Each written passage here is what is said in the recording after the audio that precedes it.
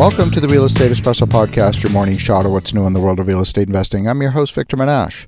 On today's show, we're talking about the signs of stress in the construction industry. It's no secret that many developers have put projects on hold as a result of higher interest rates. When we talk about counterparty risk, that term conjures up an image that we heard a lot during the Great Financial Crisis. It started in 2008. It's the result of an asset being held by one party on their balance sheet, and it's a liability on another party's balance sheet. That's on opposite sides of the ledger. If the liability can't be met, then the asset on the books for that other counterparty might not be properly valued and might need to be written down. We saw the cascade of dominoes across the entire banking system. At the time, the Federal Reserve recognized the linkages between different counterparties, and they've attempted to alter the structure of the banking system by encouraging banks to borrow directly from the Fed or putting excess reserves on deposit at the Fed. That way, if the Fed is the counterparty in most cases, the systemic risk to the banking system would be reduced. Sounds good in theory. Well, on today's show, we're going to look at another form of counterparty risk that is rarely considered. It was brought to our attention in the last few days. Our own due diligence processes are being strengthened as a result of what we've observed. Learning from your own mistakes is how a lot of people learn, but it's far less expensive to learn from other people's mistakes. And this is one of those instances when we dodged a bullet and we have the opportunity to learn from the misfortune of others. We've got several storage projects in our construction pipeline across several states. We have projects in Florida, Utah, Colorado, Texas, and Idaho, just to name a few. We naturally engaged several contractors in the tendering process during the pre-construction phase. One contractor seemed very attractive. They had an attractive bid, and it was tempting to accept their bid. The company was vertically integrated. They had also acquired a steel manufacturing company, which on the surface made it look like an ideal fit for one of our storage projects. They also acquired a cement company. On Thursday of last week, staff at the company were notified they were being let go, and the entire family of subsidiary companies was being disbanded. The company in question is called Makers Line.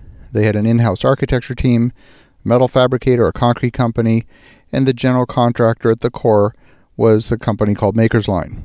The company had built a reputation, unfortunately, over the last couple of years of not paying its bills on time, and the internet is lit up with stories from subcontractors who were owed money. I've noticed one thing across general contractors that have failed, at least my own direct observation. They all bid for new projects with aggressive pricing in the weeks and months leading up to their ultimate failure. So if you have a half-finished project and your GC goes under, what do? In many cases, subcontractors are owed money. There could be mechanics liens on the development projects. Many large projects will be properly protected by a payment and performance bond.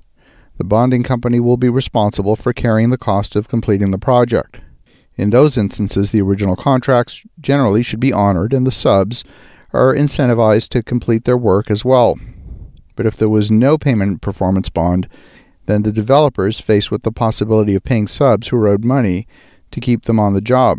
Hiring a new general contractor will involve a rebid of the project. If the original GC, who is out of business now, made a low-ball bid in order to get the work, the chances are high that the cost of completion will be substantially higher once the new contracts are put in place.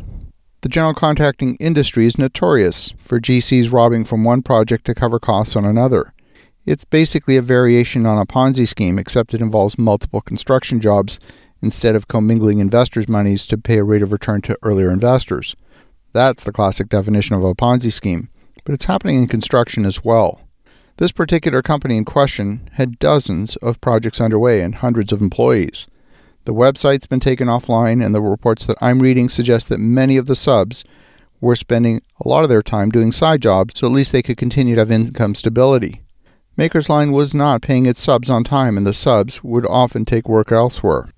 The fact is, Makers Line had already built a reputation of not paying its subs, and there were already lawsuits before the courts for non-payment. These are items of public record, which can be easily checked as part of a due diligence process. The warning signs had been visible for more than a year. In this instance, we got lucky. We did not uncover the signs of trouble, although if we had taken steps to look, we would have certainly seen the signs. As a result of this one company's failure, there's dozens of projects that are left in an uncertain state.